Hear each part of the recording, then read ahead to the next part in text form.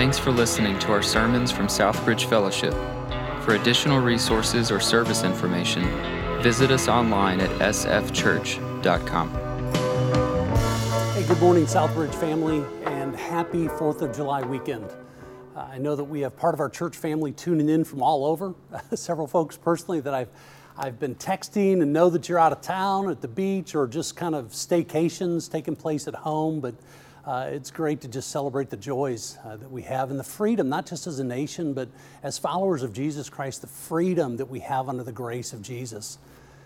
It is a unique time in our history. And even as Pastor Seth mentioned earlier, just some of the tensions that are taking place. And there's, as Pastor Scott mentioned last week, a heaviness on so many people, and I would say a frustration.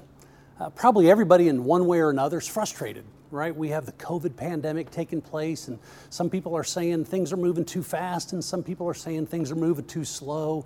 There is racial tension. My heart breaks for the countless people just this last week that we've learned were shot. The young, small child in Chicago and the 19-year-old in Seattle. And my gosh, there's so many heavy things taking place. There's racial injustice. There's all sorts of things. And so there's a frustration, and we're all feeling it. We're all dealing with it in some way or another. And I believe that if we were sitting down face to face, because I've had some of these conversations, and you were to say, hey, Pastor Dave, I'm not frustrated at all. My life really hasn't been affected. I would probably look back at you and say, yes, your life has been affected. You may just not know it. And as we work into this series that Pastor Scott started last week on shift, as we're shifting and we're thinking about how do we trust God in a new normal, whether or not you accept the fact that there's a new normal, there will be a new normal. Because even as you learn to interact with others, it will affect you and how you convey God's love and grace to them and how you interact with other people. So this morning, we want to dive into a passage of Scripture in Mark chapter 5. And if you have a Bible, I'm going to ask you to grab it, open it up, and just follow along with me as we work through this passage. I love this passage of Scripture, and I kind of wrestled and prayed through several things about what I could share this morning, but I kept coming back to this story in Mark chapter 5 as Jesus encounters a man in quarantine. He is then confronted by a restless group of protesters who challenge his leadership and eventually run him out of town. And I thought, wow, what a perfect setting for what we're dealing with today in our culture. So Mark chapter 5, as we dive into our series, Shift, Trusting God in a New Normal. Mark chapter 5, and as we look at this passage, the thing I want to share with you is I want to share three primary points. The how, the where, the why of Jesus' encounter. And as we look, I want to say that the best way that we can learn to trust God in a new normal is simply to see where and how and why He has interacted before, and how we can trust His character. We can trust the faithfulness and consistency of God. And so in this text, the first thing I want us to see is where. Now, this is a familiar story. Probably most of you have heard this story about Jesus getting off the boat and he's confronted by this demon-possessed man, this man that's living in the cemetery, living outside of town. They've banished him out into the tombs, the cemetery as it were, and this was an outcast place. The Jews felt that it was unclean. The Gentiles thought it was haunted. And so this guy's been quarantined. He's just been stuck off by himself. And so here comes Jesus across the Sea of Galilee to the northwest part. And he gets off the boat. And we pick up in chapter 5, verse 1. And it simply says this: they, speaking of Jesus and his disciples, came to the other side of the sea, to the country of Gerasenes. And when Jesus had stepped out of the boat, immediately there met him out of the tombs a man with an unclean spirit. Now, it's important to know contextually where this story fits, because right before this text, Jesus is in a boat crossing over the Sea of Galilee. He had just been on the other side. He'd just been over with his disciples and teaching them. He gets in a boat, and in the middle of the night, a storm comes up, And in the midst of the storm, with all the disciples being crazy and frantic and scared, where is Jesus? We find him asleep. He is calm in the midst of the storm. And in chapter 4, verse 40, it says this, as Jesus is addressing his disciples, "Why are you so afraid? Do you still have no faith?" Listen, this is the life and the story of Jesus. He steps into broken places. He steps into places that are frantic and chaotic. I mean, he steps out of the boat. Here comes this demoniac running down the hill through the cemetery, confronting Jesus. And Jesus, in the calm spirit with which he handles every storm, confronts this man. Jesus came and he stepped into all of the places in culture that seemed outcast, that seemed broken, that seemed chaotic. You see, the Pharisees and all the religious people of that time would have had kind of a saying to go, "Hey, I am glad that I'm a man. I'm glad that I'm not a woman. I'm glad that I'm not a child. I'm glad that I'm not diseased or crippled. And I'm certainly glad that I'm not a Gentile." And yet, where do we see Jesus in his ministry? Where does he step into all these areas? We see him stepping in the lives of children. We see him stepping in the lives of women. We see him stepping into the lives of the sick, the broken, the poor, and yes, the Gentiles. Because Jesus steps into broken places and he brings healing. And he does it with such a calm and assuring spirit. And that's exactly what he's doing right here in Mark chapter 5. You know, he's stepping into a difficult situation with a calm spirit to fix a difficult situation. But something can't be fixed unless we first admit that there's a problem. For a few months, I've been running my lawnmower, and I thought, boy, this is supposed to be a self-propelled mower, but I felt like I was pushing it a lot. And I finally got to the place of saying, hey, I'm gonna change the drive belt. And while I'm changing the drive belt, I might as well go ahead and change the blade because it looked pretty whittled down, looked like kind of a table knife at that point. And I did that, and all of a sudden, this mower is running beautifully. I didn't realize how broken it was. And so I kind of pulled the Tom Sawyer approach, and I said, hey, Leslie, right, to my wife, I said, this mower is awesome, and it runs great. You should try it. And so she tried it, and so now I have handed off mowing the lawn to my wife because she loves it. Well, not completely, but it was kind of a neat experience to just kind of realize I didn't realize how broken my mower was until I stepped in and did some repair. And I kind of went back to the owner's manual and I got it back to where it was originally designed to function. And that's what Jesus does. He steps into these broken places. And you may be thinking in the midst of all this craziness, well, you're really okay and you're calm and you're all right. Well, can I just tell you that the Bible says that we're all broken? Romans chapter 3, verse 23, as Paul is writing to the church in Rome, very familiar. He simply says, for all have sinned and fall short of the glory of God. It doesn't matter how big or small we think our sin is. The bottom line is that we are all sinners before a holy God. And that God loved us enough to send His Son, Jesus Christ, to step in with calm assurance into the storms and brokenness of my life and your life to bring healing, to bring grace, to bring forgiveness. And if I could just pause right here for a moment, maybe you've never come to know this God that loves you. We would love to help you come to know that Jesus Christ cares for you, He died for you, and He wants a relationship with you. And right now, in the midst of this message, you could grab your phone and simply text 919-893-0304. It's on the screen. Just text Jesus. And someone would respond, and if you want to talk to somebody, we can set up a personal phone call right now. Someone is standing by just to talk with you and help you understand what it means to know Jesus Christ. But this morning, if you're sitting here listening, maybe you're a follower of Christ, and amidst all this craziness, can I just encourage you to step back and find the calm that God intends for your life? Things may be a little bit crazy, and you may be a little bit frantic, and as a follower of Christ, maybe you just need to find that calm that Christ offers us. And that for you, that may mean turning off the news. It may be getting off of social media. It may mean getting away from all the other influence that's feeding into the sin and the flesh of your life and opening the Word of God. couple of weeks ago, we introduced a Bible reading plan. And if you can go to our website right now, you can download that plan. We just went through Romans. We went through 1 John. Tomorrow, on Monday, we're starting into 1 Peter. You know what? Get rid of all the other voices in your head. Get rid of the news and the social media. Open the Word of God and find that place where you can rest comfortably in the storm with Jesus. Be calm to step into a world that's broken as Jesus did. So we see where Jesus goes, but secondly, I want you to see how.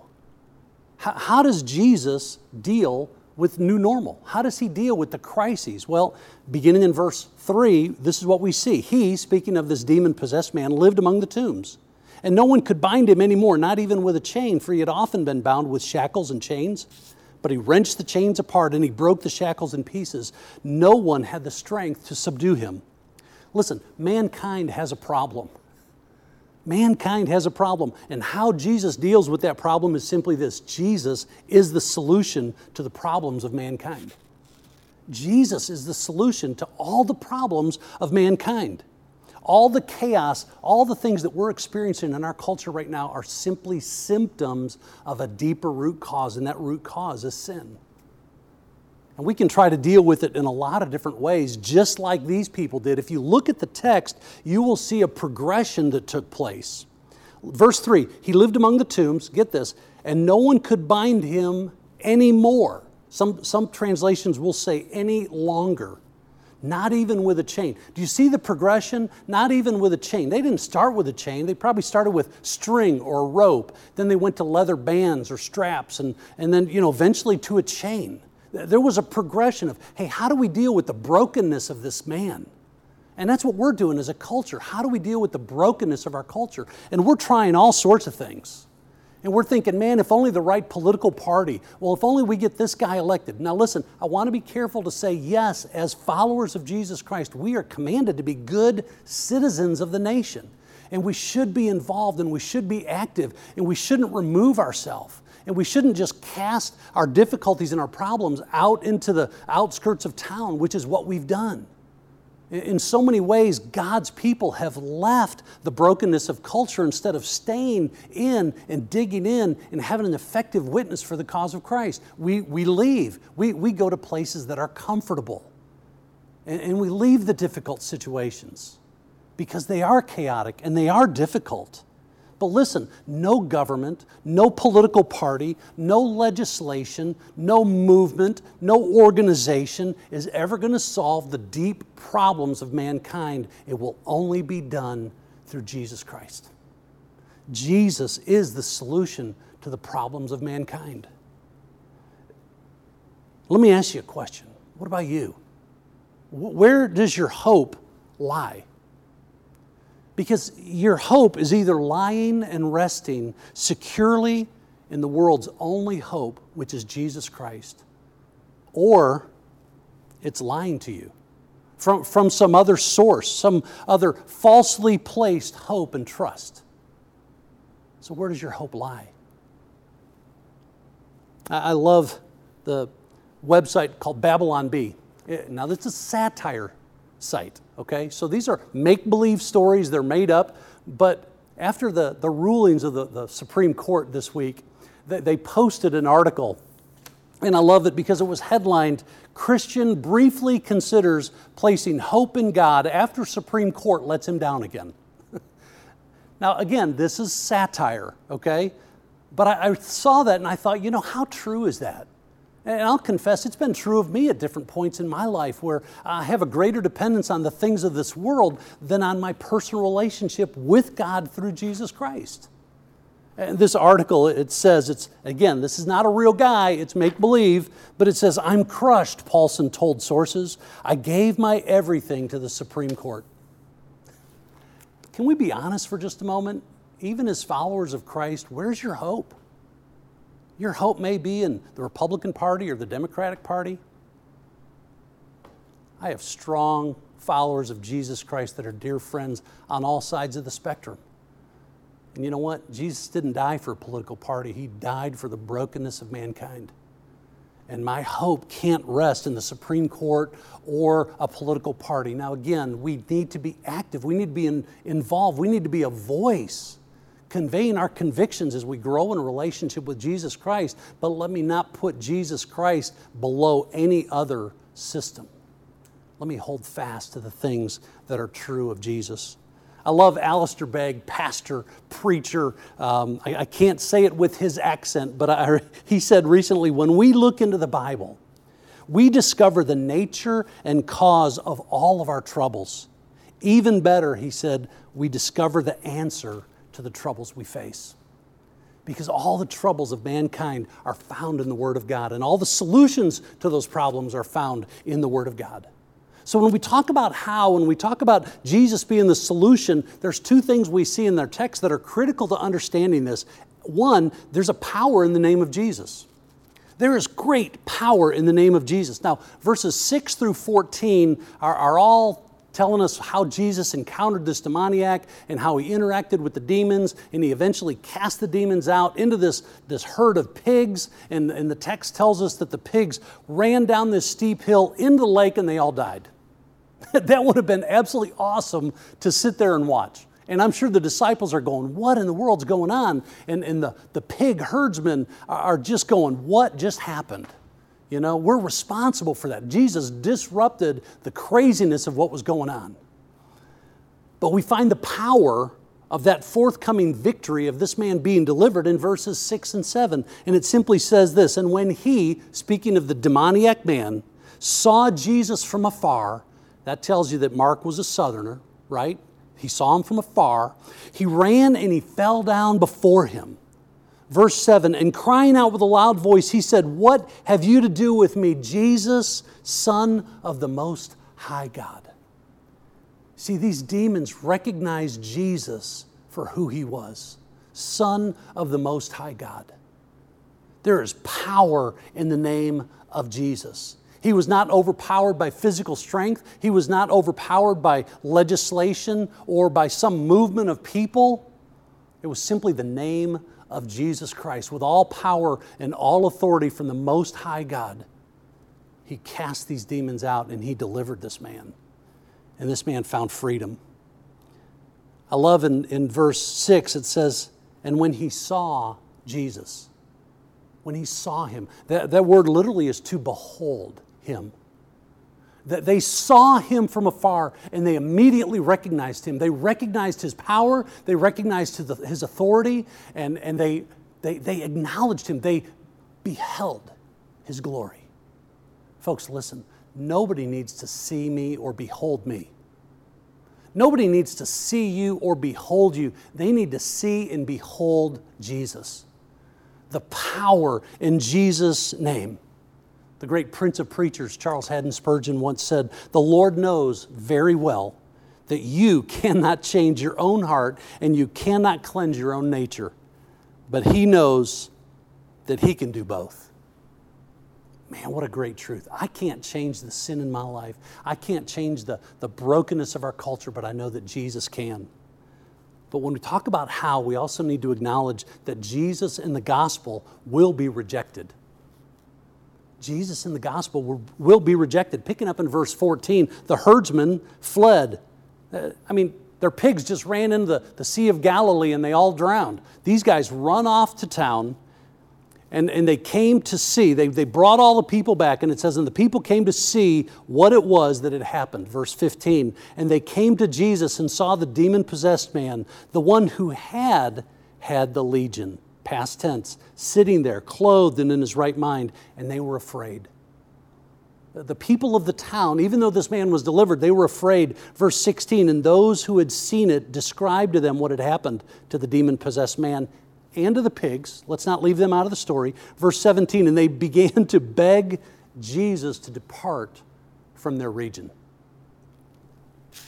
What a beautiful picture of restoration, of healing, of transformation that took place in this man's life. We don't know his name.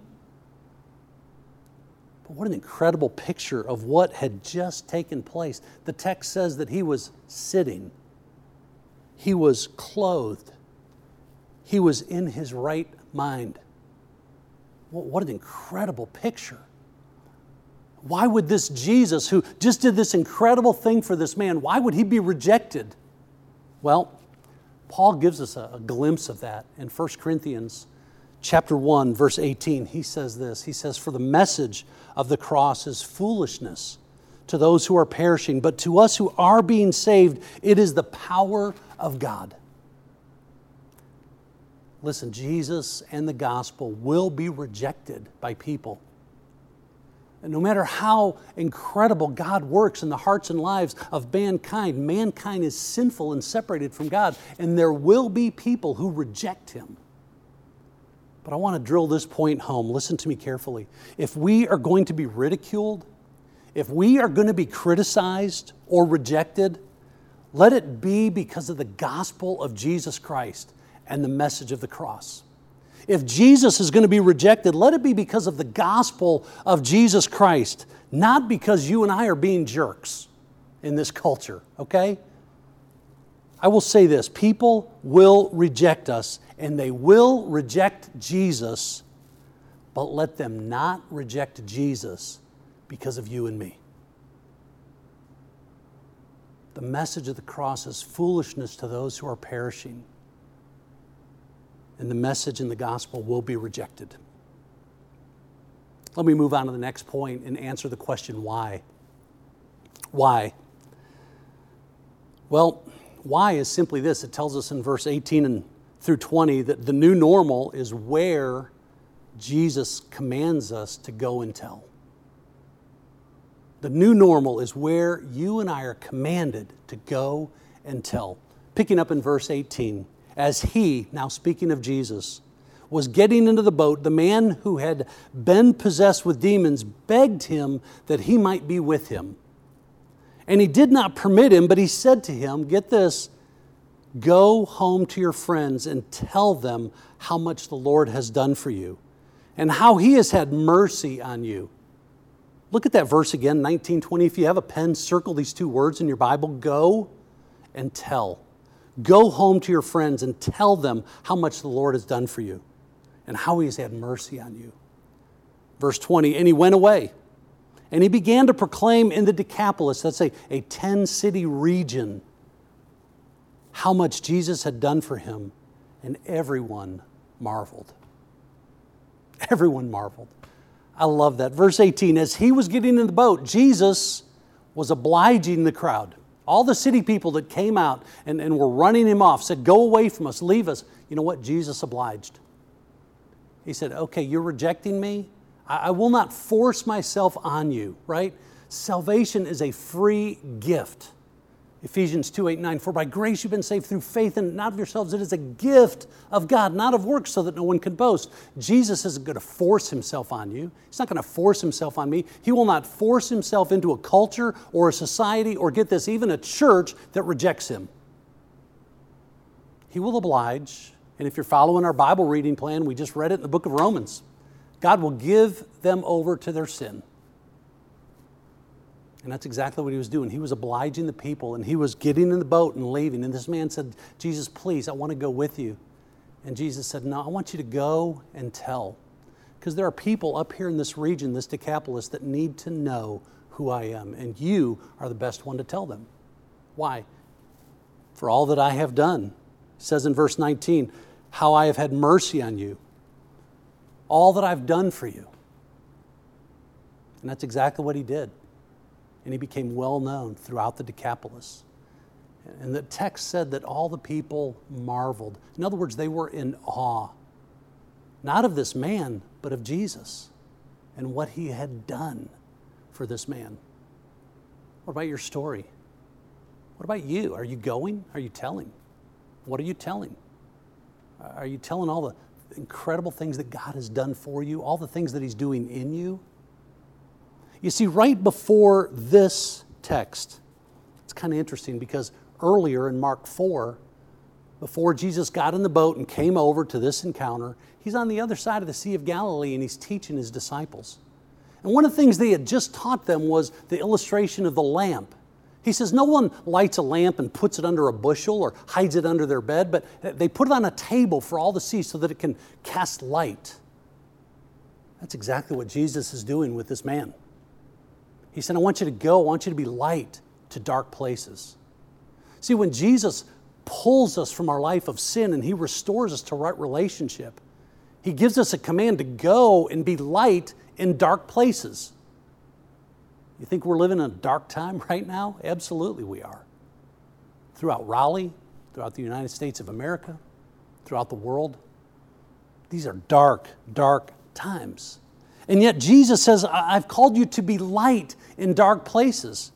And I love Dr. Stephen Lawson. Recently he said this, he said, in these days of darkness, there has never been a greater time for the light of the gospel to shine. The darker this world becomes, the brighter our light will shine.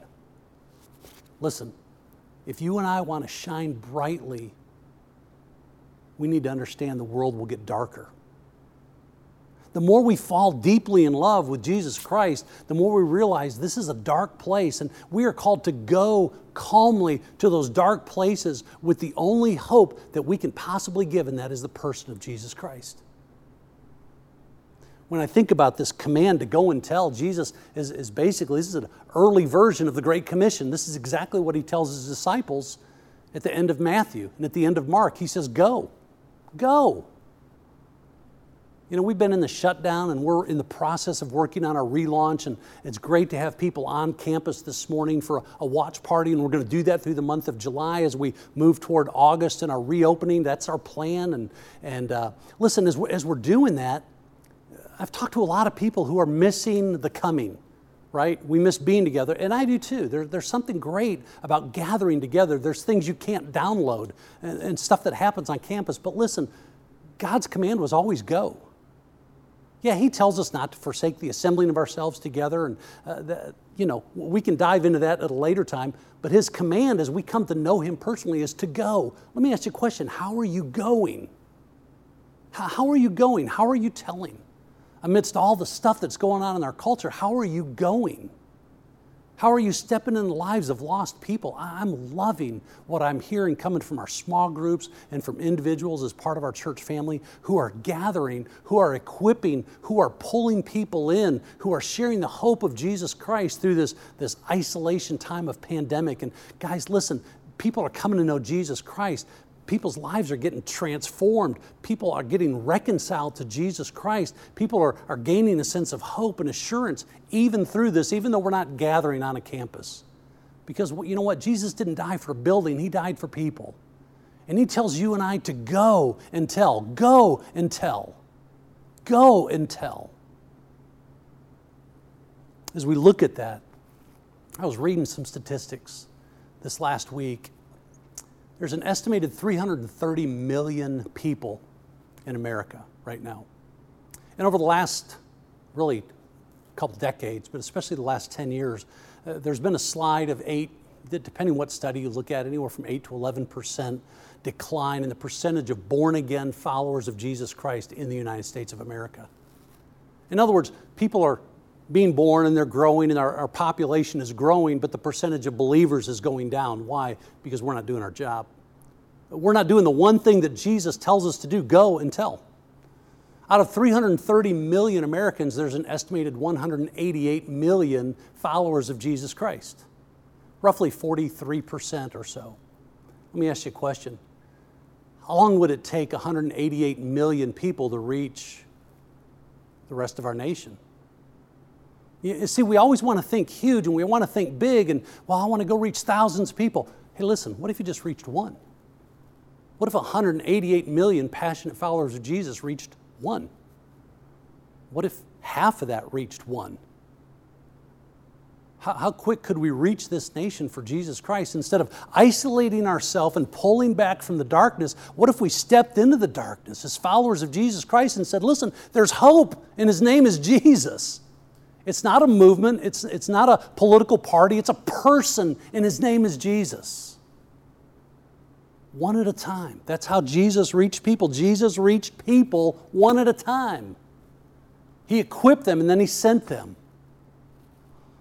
There's about 7.8 billion people in the world. Roughly 2.6 billion Christians. Some of the areas that are most growing in conversions to Christianity, people who are following the person of Jesus Christ, are in some of the most persecuted areas of the world. Can I speak to the church in America right now? God's given us a wake-up call. The church, from this time forward, has always thrived in persecution. Part of why we are not thriving in America is because we're fat and sassy. We love the coming, we don't want to go. We love the comforts, we don't want to go. These people in town, something was uncomfortable, they cast him out, go live in the tombs. They stayed in the city where they could be comfortable. They didn't confront the darkness. Folks, listen, if we're going to overcome darkness with light, we as a church need to step into the darkness with the love and the grace and the hope of Jesus Christ. We need to encounter these people. That's part of our value at Southbridge. You can go to our website right now and you can see that we're all about encountering, equipping, and engaging. And part of that engaging, you've heard it. If you've been around Southbridge for any period of time, you've heard it before. This means that we own our impact and that the love of Jesus compels us to live engaged on mission together. Can I ask you one question? Do you own your impact? Do you own your impact? As a follower of Jesus Christ, do you own your impact? Are you reaching one? Are you reaching two? Boy, what could happen throughout the city of Raleigh if the people of Southbridge would own their impact and one-on-one begin to engage people for the cause of Jesus Christ? We're concerned about our programs shut down and everything else. Listen, the church is never closed because you and I are the church. The people are the church. We are the temple of the Holy Spirit, and He's called us to go and tell. I want to close with just a couple of questions. I want you to think about these, right? What changes do you need to make in your life to get to that place of calm, to take on the heart and mind of Christ? What changes do you need to make? Do you need to get rid of your social media? Do you need to get off news? Do you need to spend time in God's Word? Do you need to find accountability partners in the setting of a small group that are going to invest in you and challenge you and hold you accountable? Do you need to spend time with Christ in prayer, early in the morning, diving into His Word? Let me ask you this. Who around you needs to see the light of Jesus in you? Not just the people you're mad at. I mean, those people you're mad at, and it's easy to just sort of turn away from them and go, man, I can't even deal with that guy right now. Are you praying for him? Are you just praying for them right now? Lord Jesus, I can't change them, but you can. Lord, would you begin to work in Dave's heart and give me a moment to encounter them with calm assurance and convey to them the light and the hope of Jesus Christ? Are you willing to pray for them today? Maybe even just grab your phone and just text them and just say, hey, I'm just thinking about you. Start that dialogue. And lastly, how are you owning your impact? When we think of Jesus' commission, Jesus always tells people to go and tell. Go and tell. Are you going? Are you telling? How can we help equip you? As we draw our time to a close, I'm not sure what God is doing in your life, but we are here to help. We're here to encourage and to challenge you. And so right now, you could just grab your phone, and if you need to know what it means to have a personal relationship with Jesus Christ, you can simply text the word Jesus to the number on the screen, 919-893-0304. Maybe you have special needs or a prayer request, and you can just type pray and text it to that number. Or maybe you just need to talk to somebody, or you want to share some things with us, and maybe there's stuff going on in your life and you just need people to come alongside. If you would just let us know, we want to step in, we want to be an encouragement to you and help you engage and equip you so that you can then own your impact for Jesus Christ. Let's pray together. Father, thank you for the hope that we have in Jesus Christ alone.